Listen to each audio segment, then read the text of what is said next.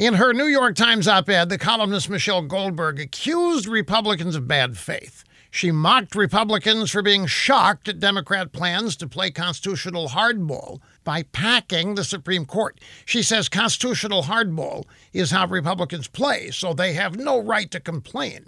Now, in her mind, Democrats are victims. President Obama's lower court nominees and Merrick Garland, they were blocked. She says that Democrats are champions of equality, while Republicans are a bunch of racists who have opposed pro-civil rights judges since Reconstruction.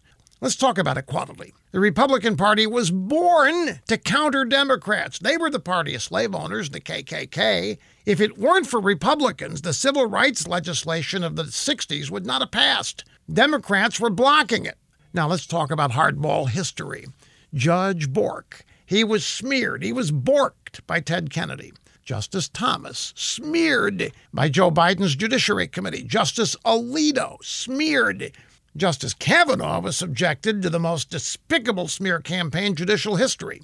Now, Republicans have never played that kind of hardball, not with Justice Sotomayor, Justice Kagan, or even their liberal icon, Ruth Buzzy Ginsburg, no matter how far left their nominees are.